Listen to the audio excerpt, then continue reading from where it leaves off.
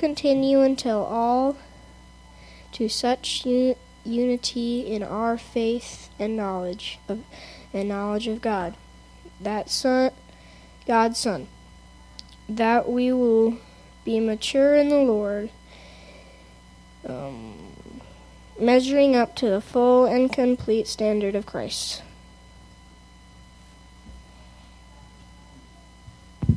Awesome job. That's not practicing right there. We should all not practice because that was great. So, like I said, we're going to do things a little bit different. Before we dismiss kids, we're actually going to, I don't know, should we do it with kids in here or without kids in here? With kids in here? Okay. All right. We're going to do something. Donna was telling me that back before, Casey and I were here, we had opportunities where we would pray as kind of a whole church, and more specifically kind of like around the outside of the church. And when she was telling me about that, I was like, that's super cool. We definitely need to do that. And so that's what we're going to do. We're going to take an opportunity right now, and as a body, we're going to pray for Ethan. If you guys don't know what's going on with Ethan Yarnell, he is currently in Kansas City in the Children's Mercy Hospital with some heart infection going on, lung infection going on. I believe it's pneumonia. I don't know if that's ever been like official, but it's just stuff's not good. His heart is at a 17% as of yesterday, running, and it's not where it needs to be. But there has been some good news. It's not amazing news, but his lactic acid reading has gone down, which was explained to me. I did not know this beforehand, but lactic acid is caused by when the heart is being overworked, and so him having a high lactic acid is a symbol of his heart being overworked, trying to beat out the infection. It was running at 151 when I was there on Friday night. Had been as high as 155 beats per minute, and that's quick.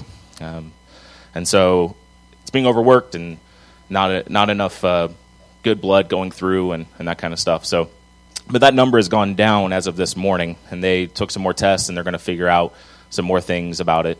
So there is some minute good news, but he's still in critical condition, and that's a scary place to be for parents. It's a scary place to be as brothers, and that's a scary place for Ethan to be. And so we're going to pray as a church. We're going to take some time, just kind of more silent prayer as we are standing around, and then I'll pray over all of us. So go ahead and find somewhere on the outside to make yourself available.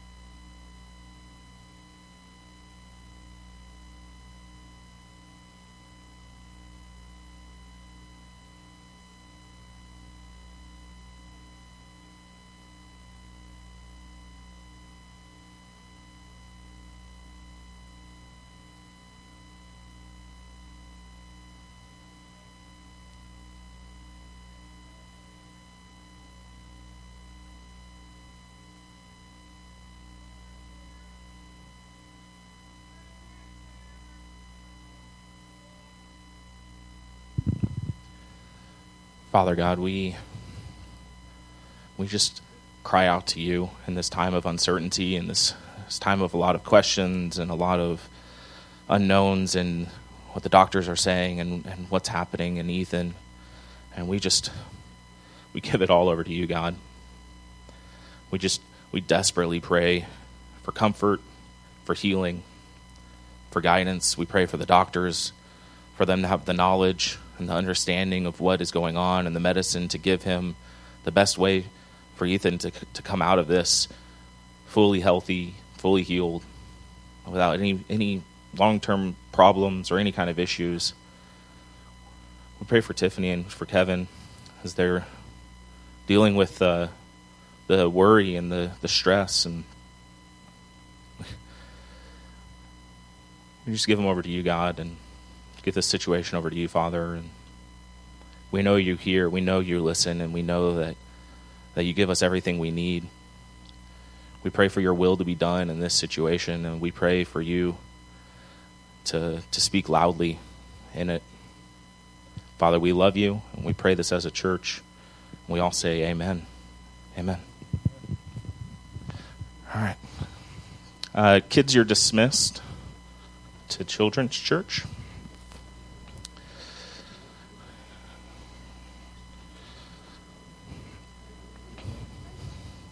Sometimes in the awkwardness, some of the best things can happen, and so I appreciate you guys kind of doing something that was a little bit awkward and maybe a little bit outside of your comfort zone and something that you wouldn't have normally done. So I appreciate your willingness in that.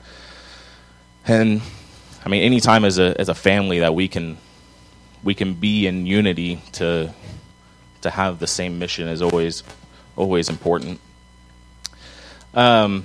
So we are continuing in this series, a trustworthy saying, and I don't know what I got myself into with them, because the first one was like, duh, trustworthy saying, like, yeah, Christ came to die for sinners. That's like, that preaches itself. Like, I don't have to do anything. And then I remembered what the other ones were.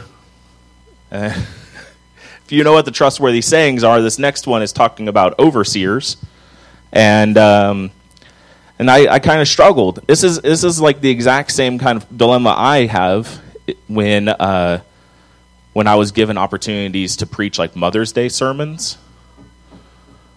If you know what I'm getting at, I am not a mom, and so for me to stand in front of a group of people and say, you know, Mother's Day sermon, this is.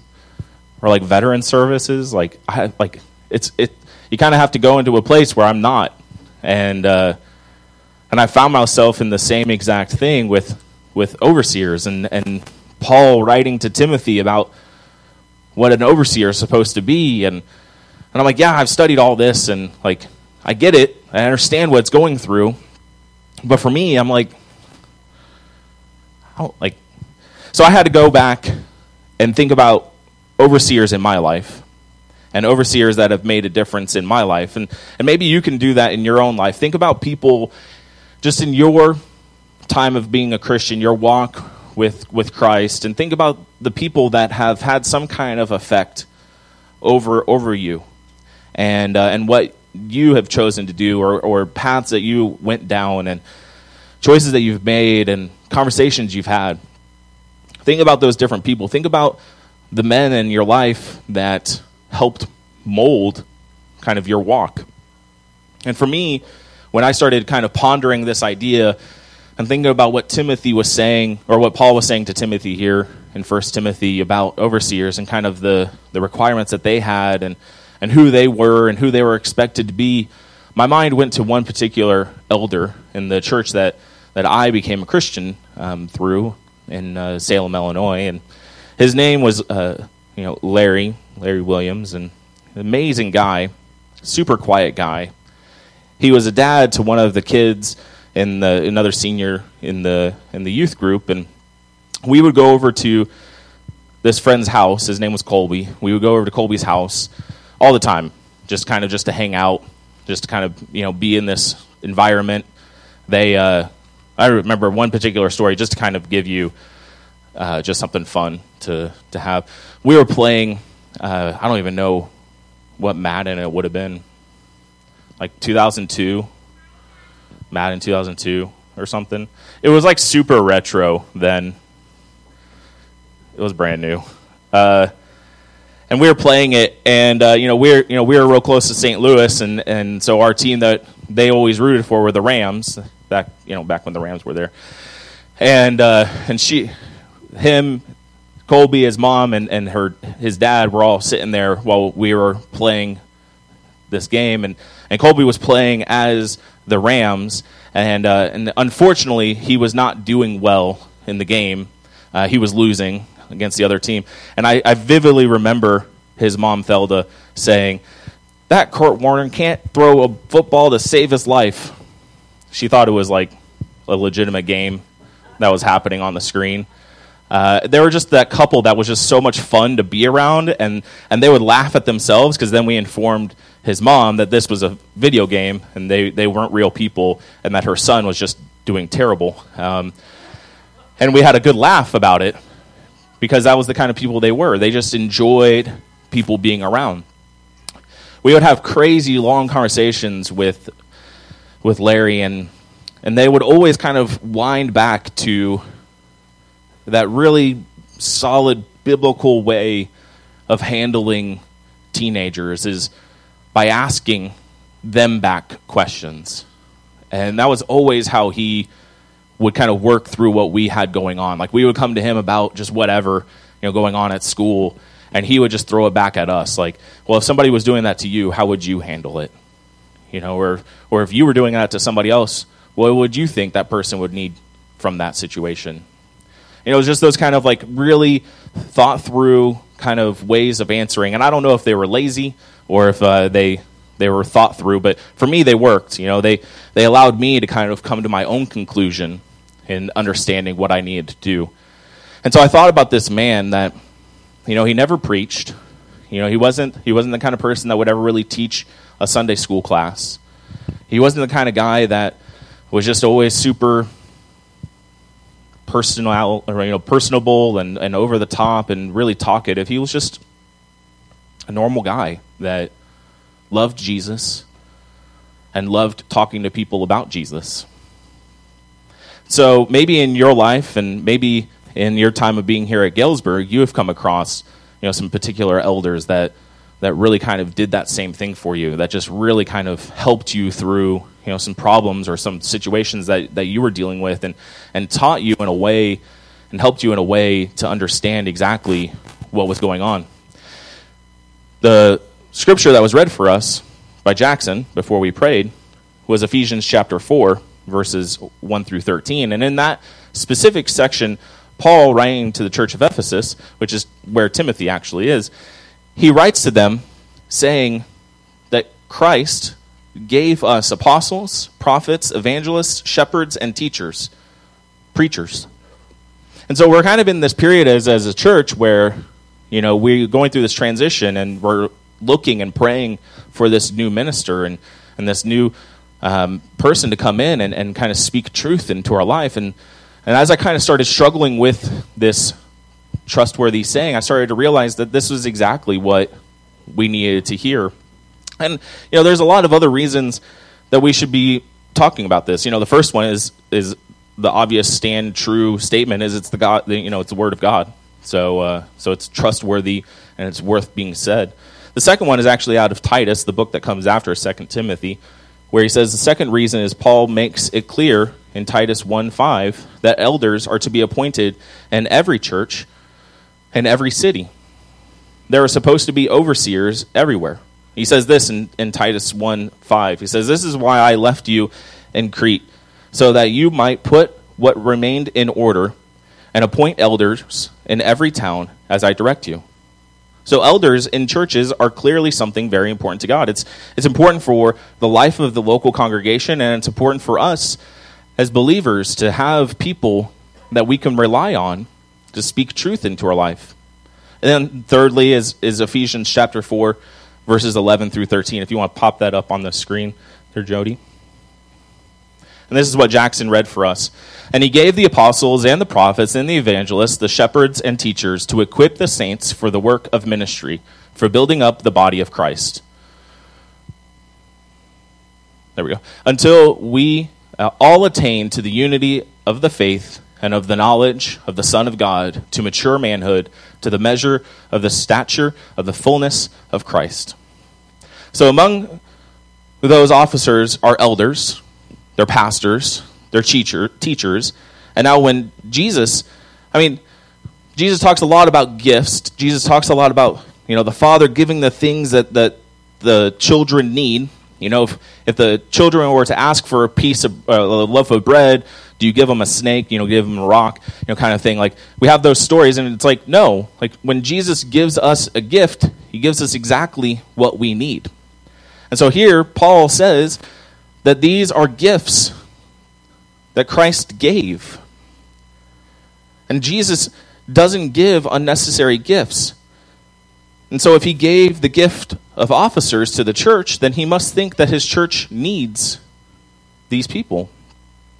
So Paul has left Timothy with the same task as Titus, namely to appoint elders in the church of Ephesus. The difference is that probably Timothy had to kind of take some unfortunate steps to remove some people, which is why we get these qualifications that Timothy gets. Is he probably had people in the church that weren't qualified, that weren't upholding what Paul saw as the necessities to what the eldership is. Woodrow Wilson, after his presidency, actually had this quote about being an elder. Somebody asked him what was the greatest honor he had ever had as his life. And he said his response was this: to be an elder in the church. That was his response. He had been the president of the United States of America and the most powerful person in the world. And the thing that he viewed as the most honorable and the most high of responsibilities was that he was an elder of the church. He considered it to be the greatest privilege of his life. So 1 Timothy chapter 3, verses 1 through 7. If you want to turn in your Bibles to that, this is going to be where we find the second trustworthy saying from Paul to Timothy. 1 Timothy chapter 3, verses 1 through 7. So right away, again, Paul opens up this section of Scripture by saying, the saying is trustworthy.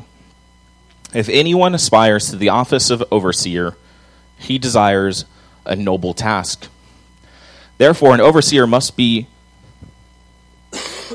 above reproach.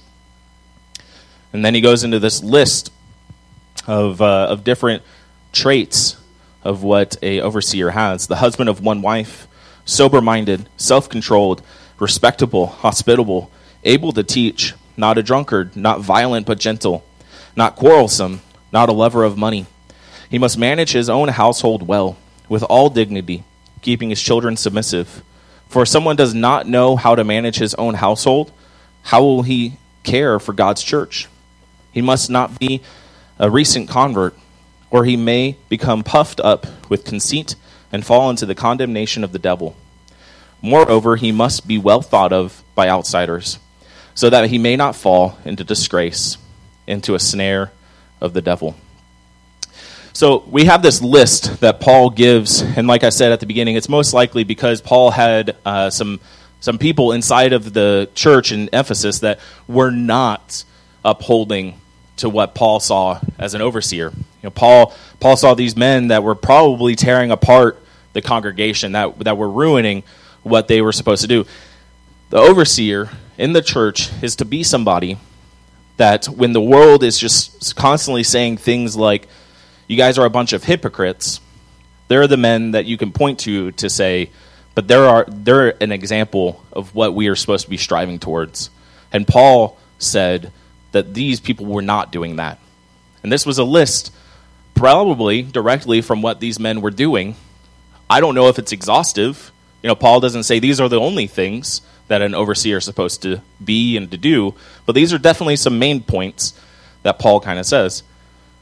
So right off the bat, he says that there are supposed to be, right off the bat, he says it's a trustworthy saying, and if anyone aspires to this office of overseer, he desires a noble task.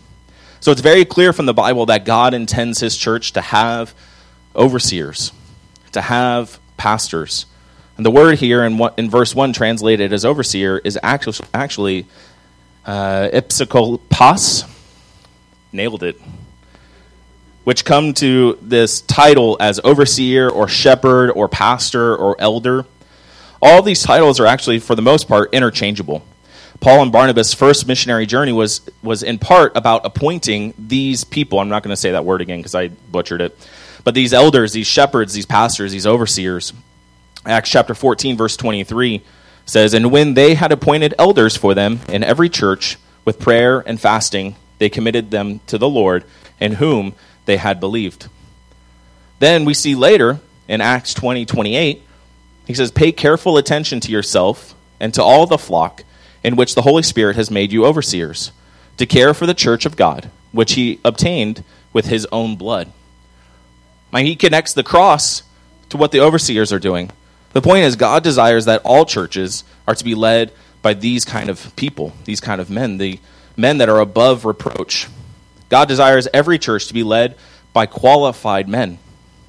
And this is why Titus was left in Crete and why Timothy was left in Ephesus, to seek out men and enlist them as overseers.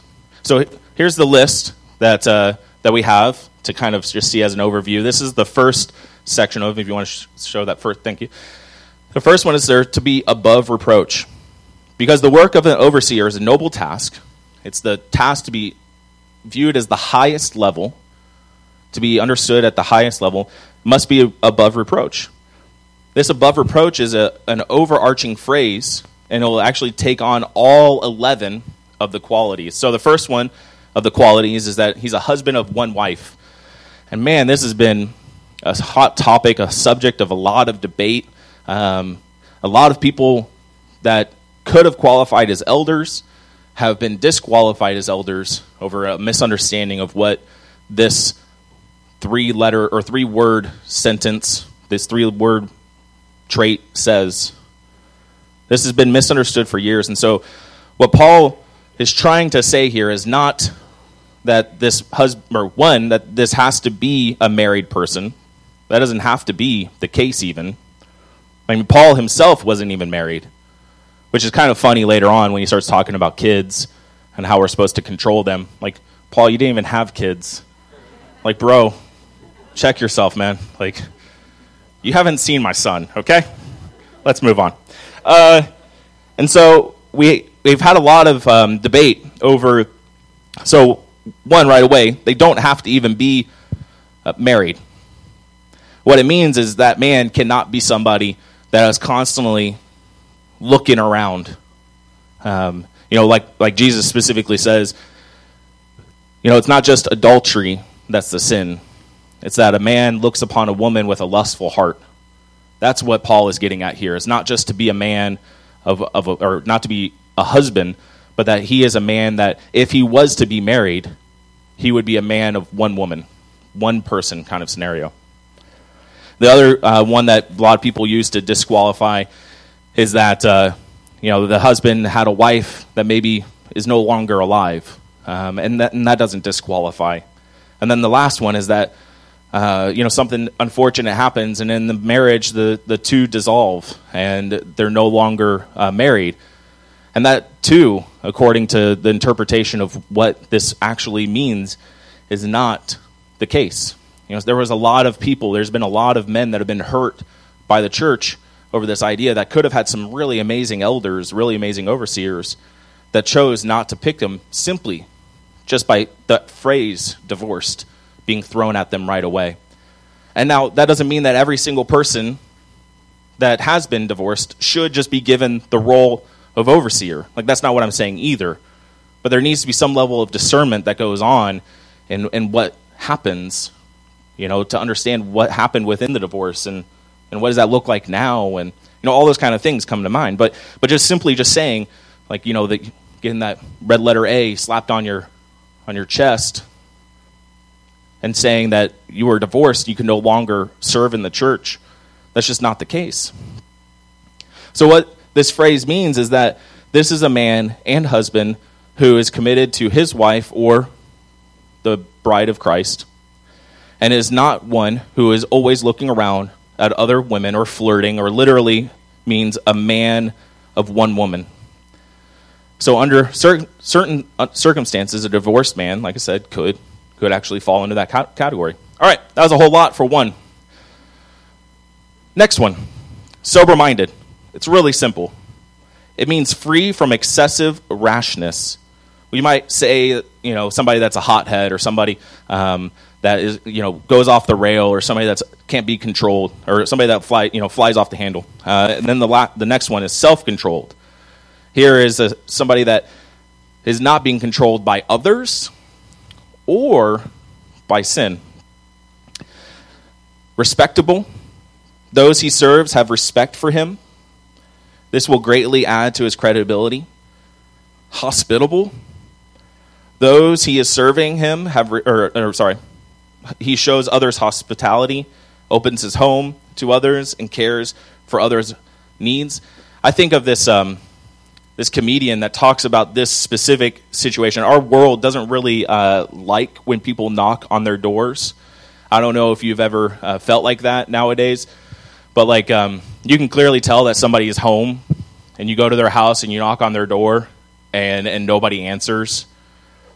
And maybe it happens in your own house when somebody knocks on your door and you say this phrase, who could that be?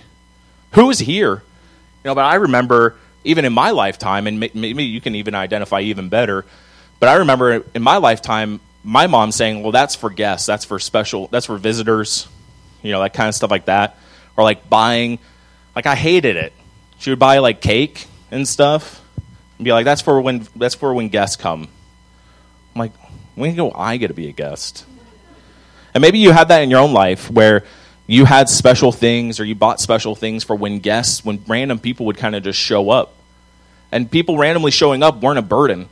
You were excited. You were glad that somebody just popped in to see you. Nowadays, you're like, oh, I'm so sorry. We were literally running out to do something, and you came, and I'm so sorry, but I can't talk right now. Even to the point where, I don't know if you do this, I do it.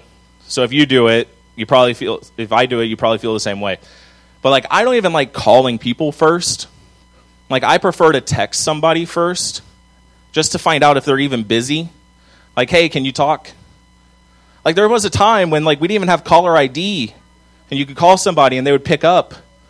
And then they were mad if there was a telemarketer, but we just assume that whoever's calling me is a mistake. Clearly, you must not have meant to call me. You must be mistaken. I didn't get a text first. But hospitable, that's something that's big. That's something that, are you burdened when people come into your life? Are you burdened when somebody interacts with you? And the next one, this is one that most elders, or most people that think they could be elders, all of a sudden just go, I can't do that. That's not for me. Able to teach. And this is one that if you have ever thought about being an elder, or even have been talked to about being an elder, this is the one where you're just well, I can't teach. I'm not going to stand up here and preach and pretend like I'm not sweating and be awkward, and I'm not going to be the one that comes up with a class and talks to people. That's not what I'm going to do. But like I said in the beginning, being somebody that teaches is not somebody that just necessarily stands up in front of a crowd of people or in front of a group of people for a lesson. Somebody that teaches is somebody that just constantly embodies this idea of walk with me. I will show you what's going on. I will live with you. I'll live life with you. When you have questions, I'm the kind of person that you can understand, that you can ask me these questions. And I might not have the answers to everything, but I promise you I won't make you feel dumb for asking them. And I promise you I will try my best to figure out an answer for you.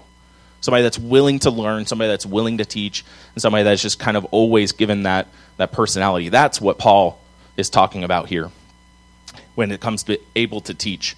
Now, some elders can preach, and some elders can teach class, but that's not exclusively what this section is talking about here. All right, so those are the positive ones. And you're like, positive? Teaching? And these are the things they shouldn't do. And really, I kind of feel like most of these are summed up in the idea of being self-controlled in most of them. If you're somebody that is sober-minded and self-controlled, then this list is really just kind of nonsensical. But Paul, again, because he's writing to a specific person with a specific situation going on, he feels it's necessary to write down these things right away. Not a drunkard. An elder cannot be prone to drunkenness. This is part of being self-controlled, not violent. You're just kind of like, duh. But again, Paul feels that these are specific things that he is writing to Timothy about. Not violent, but gentle. Here's the one that I think is the real kicker that he says within this. Not quarrelsome. There's sometimes in our conversation that we have as a church body, and not just like, I'm not just saying GCC, but I'm saying like as Christians, where we feel like it's more important to be right than it is to be loving. And that is what Paul is saying here, is we're not supposed to be prone to quarrelsome. We're not supposed to be prone to wanting to cause fights within the church. Yes, you might be right, but does that show Christ's love the most? The next one, not a lover of money. This too was a vice for the false teachers in Ephesus who loved money and popularity. Like many times when you have money, everybody wants to know you. Their teaching was to gain notoriety for themselves, and along with that wealth, again, the overseer must not be prone to this love of money, because this might cause him to teach something other than God's word. And we have a word for that now. We call it prosperity gospel, if you've ever heard that before, where you use the word of God to gain money, to gain notoriety in the world. The next one, this is the one that I think is funny, as with Paul not having children and him speaking into people's lives on how to manage children. But he says he must manage his own household well, with all dignity, keeping his children submissive. For if someone does not know how to manage his own household, he will care for God's church. Okay, Paul. Here again, we have various views. Does this mean that every elder has to have children? No. Does it? It means that the man aspiring to this noble task should know how to care for and rightly manage those within his own household. If he cannot handle that, then why would he think that he could handle managing the things of this church? He must not be a recent convert. An overseer should be mature in the faith.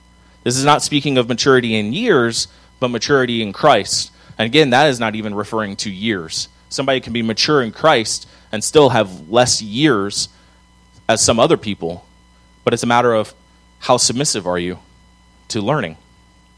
And then the last and final one is he must be well thought of by outsiders. And this is like a really hard one to really truly grasp. And we talked about this a little bit actually in our Sunday school class, where we're kind of striving to understand Generation Z.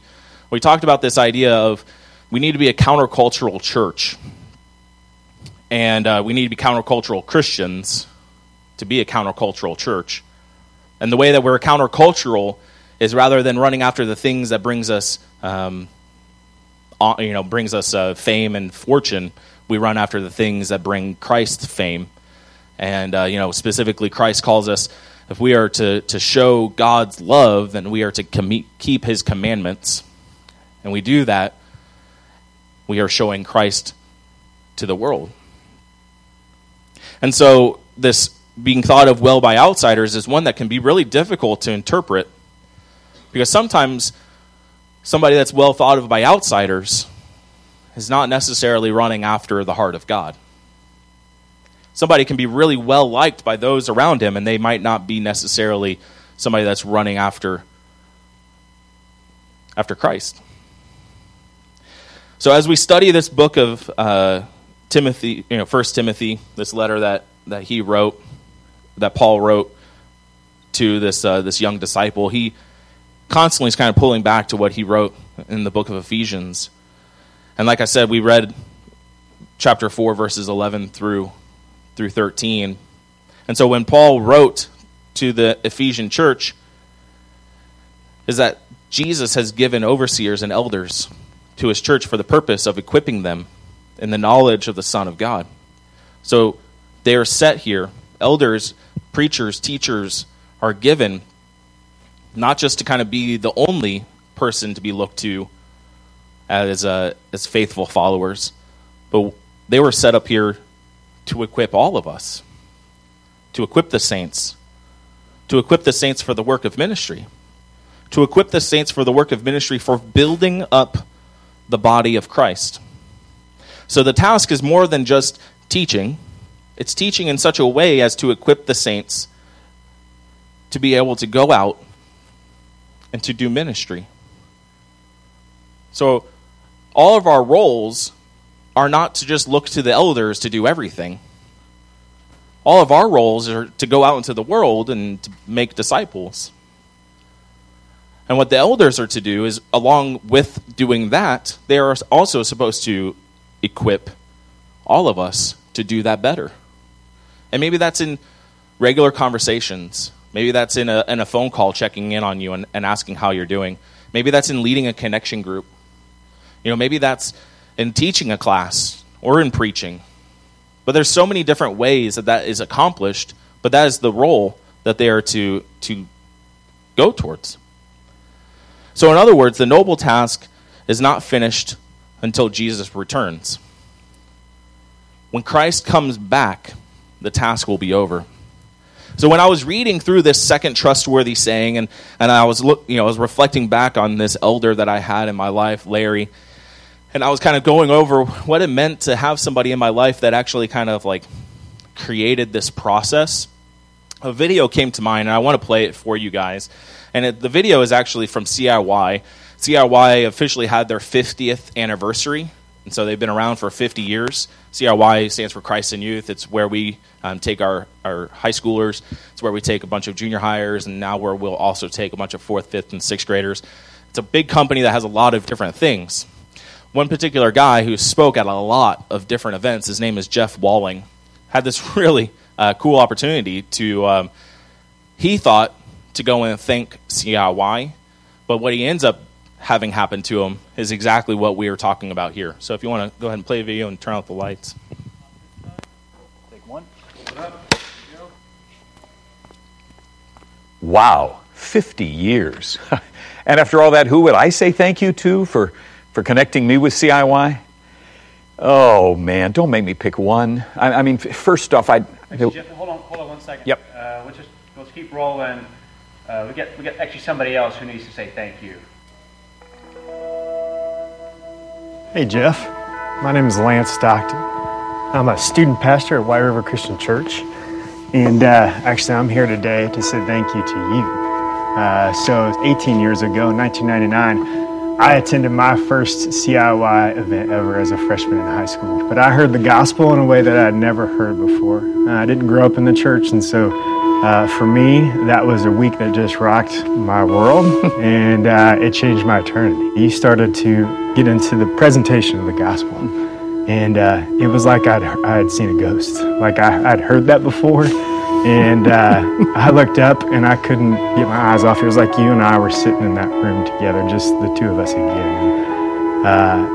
Having been there in 1999 and then in 2016 sitting there listening to you, it was awesome because not only was I experiencing that again, but had students that I've been praying for sitting next to me. And one in particular was sitting right next to me and heard the same message that I probably heard in 1999 and 2016. And actually, he's here with me, wants to say thank you as well. So. It's nice to meet you. I'm Sean Vitalis. Hi, Sean. Good to meet you. I was in the 6th grade, and choosing to go to CIY holds a large place in my heart as one of the best decisions I ever made. One of those nights that we were there, you spoke to us, and that speech set a big part of my life into motion. Later that night in service, we were able to sign a sticker, put it on a door outside of the worship center, and then we could walk through the door as a devotion to our lives with Christ. I made the choice to devote myself to God that night, and I, along with 3 other 6th grade guys, walked through the door as changed people. Until this day, I still believe that making the choice to go to CIY Mix was one of the best choices of my life. If I hadn't made the decision to go to CIY 3 years ago and be able to hear your speech, my life would not be the same as it is today. I thank you for all of the work that you have done with CIY and for all of the kids that you have changed for the better just like me.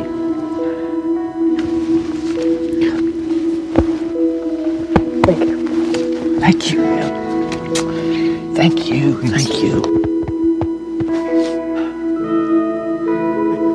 There were people that you guys don't know there were youth leaders and speakers who did that for me. And so any good thing you got out of this, and you did, is just this huge parade of people telling Jesus' story. So I'm so grateful for your thanks. But I'm going to hold you responsible to be on a CIY stage somewhere, sometime, sharing your testimony, giving a lesson. And then when you least expect it, you'll be sitting in a chair and some punk kid will come out from behind a curtain and make you cry like a little girl. And so just be ready for that too, because that's part of it. You guys are part of a wonderful parade that goes all the way back to the apostles. And it's an honor for me to join you guys in that same parade. Thank you both. I look forward to seeing what God's going to do in your ministries and in CIY in these next 50 years. So Jeff uses that phrasing, a parade of Christians, and I just can't think of a better way to word exactly how all of us come to faith. You know, it's sometimes minutely these grand things that do bring you to faith, but most of the time it's that one person that took time to talk to you and to engage with you in a conversation. And, you know, for that student, or for both of them, you know, maybe the moment with Jeff speaking on that stage was just a culmination of little moments that brought them all to that point where the Spirit moved at just the right time for Jeff to kind of be the one that saw it happen. But I'm sure both of those, and if Jeff himself can even trace back the different conversations that happened to lead up to that. And in your own life, you can do that as well. To say, all these conversations led me maybe to the point of salvation, and then led me to deciding what it looked like to follow Christ deeper, and what it looks like now to go and to make disciples, to be that person to join into the parade of bringing those to Christ. You know, so all this kind of comes back to this idea of this trustworthy saying. It's a noble task, Paul says, to be an overseer, to be an elder, to equip saints, to do the work of ministry, to bring the name of Christ into the world. But it's not just the role of the elders. It's all of our jobs to do that. It's all of our jobs to go into the world and to be somebody in the parade along the way. Christ is calling all of us to this noble task of bringing those into this understanding of salvation. Yes, the elders are the ones that are setting the example for us and showing us what it looks like to equip and to prepare. But it's all of our responsibilities to preach this good news that Paul gives in 1 Timothy chapter 1, verse 15. Christ came into this world to die for sinners. And then Paul says, of who I am the worst. That's the good news. And we all get the ability to go into the world and to be a part of the parade, to tell that to others. So just to kind of end this sermon with some simple, heart-wrenching questions. Are we doing that? Elders, are you doing that? Are you accomplishing this noble task? Are you working hard to build up your families into maturity in Christ? Do you desire the hard work, or do you seek it for the status? Is there anything that Paul presents here that you need to spend time praying about? I know there's lots of things that I always read where I'm just like, man, I need to work harder at that. To us as the church, are we submitting and applying the teaching? Are we teachable? Are you able to talk through the hard things? Are we able to take hold of the truth and make them a part of our life? Are we doing our part to be filled with Christ? You know, we're all called to this walk, this faith, and the fact that Jesus would give us elders like this to the church is a witness to his love for us. He cares so deeply for us that he knows we need people to walk alongside with us. He gave us the Holy Spirit into our hearts, and he gives us elders into the church to just be constant for us. So let me pray for all of us as we leave church today, that we go into the world to go and make disciples, to go and to baptize those into the name of the Father and into the name of the Son and into the Holy Spirit. Let's pray. Father God, I thank you so much for the elders that are here in our church in Galesburg. I thank you for them being men that are willing to be devout to you and to care deeply for you, to dig hard into who you are and what you care about. I pray for them specifically that they are able to stay strong in you and that they keep pushing forward in who you are, striving to learn more about you. Pray for us as a church that we are being teachable, that we are willing to listen and to obey what they present to us that you have called them to. Father, I pray as we go into this world that we are going and making disciples and that we are showing people the way, the truth, and the life. I pray that we are being the light in the world. Father, we love you, and we pray this in Christ's name. Amen. A few weeks ago, I was contemplating just what makes a person choose to become a Christian. And I was generally thinking about the things that I've read and heard over the years, and just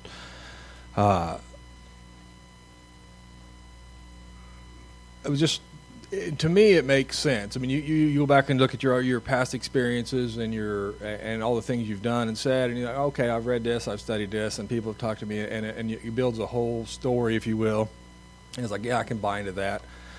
That makes sense. That's the right decision. But specifically, I was thinking, what causes a person who doesn't know all of those things to choose to follow God or to choose Jesus as their Savior? And I got to thinking, well, maybe life is like a game show. Maybe it's like Let's Make a Deal. I don't know if you guys remember that show. It's been running in one incarnation of another since the early 60s. Basically, you got a contestants and you get to choose between one option or another. And maybe your life is like the three-door puzzle that was on that show. Maybe you're continually presented with doors, and specifically, one of the doors is Jesus. Behind the door is Jesus. And the other doors have goats behind them. And you pick a door, and then Monty Hall steps up and opens another one of the doors to reveal a goat. And then he wants to know, do you still want to keep your door, or would you like to choose another door? And in case you don't know, keeping the same door as you originally chose, you have a 1/3 chance of winning. And if you change doors every single time he opens his door, you have a 2/3 chance of winning. Now, I'll leave it up to you to try to make that make sense in your head, but that's real. That's the way it works in that particular game. But imagine Monty Hall presenting you with two doors. And he says, behind one door is a vast treasure, and behind the other door is a goat. Which would you like? Is life like that? What if Monty Hall offered to open one of the other two doors so you could see what was behind it before you made your choice? Is life like that? In a way, it is. There are three doors. Behind door number one is Jesus on the cross. And you can't pick that door because you're not Jesus. So ultimately, you have two choices. You have to pick a door. And the good news is that both doors are open, so you can see what's behind them. Behind the other two doors are two criminals being crucified, and you can choose whichever one you want to be.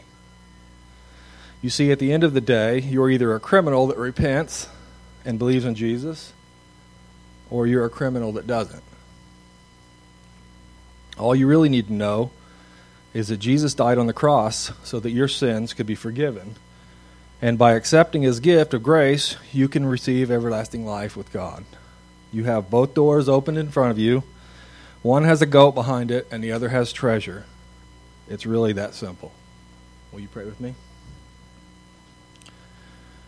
Dear Heavenly Father, we just are so thankful for your Son, and we are so thankful for the sacrifice that he made to forgive us our sins and provide us the opportunity for everlasting life. And this morning we just would like to consciously make that choice again, and to repent of our sins, and to thank you, and to continue to try to make that choice to be as you would have us to be. As we take this communion this morning, let's just remember everything that you've done, and just say thanks. In Jesus' name we pray. Amen.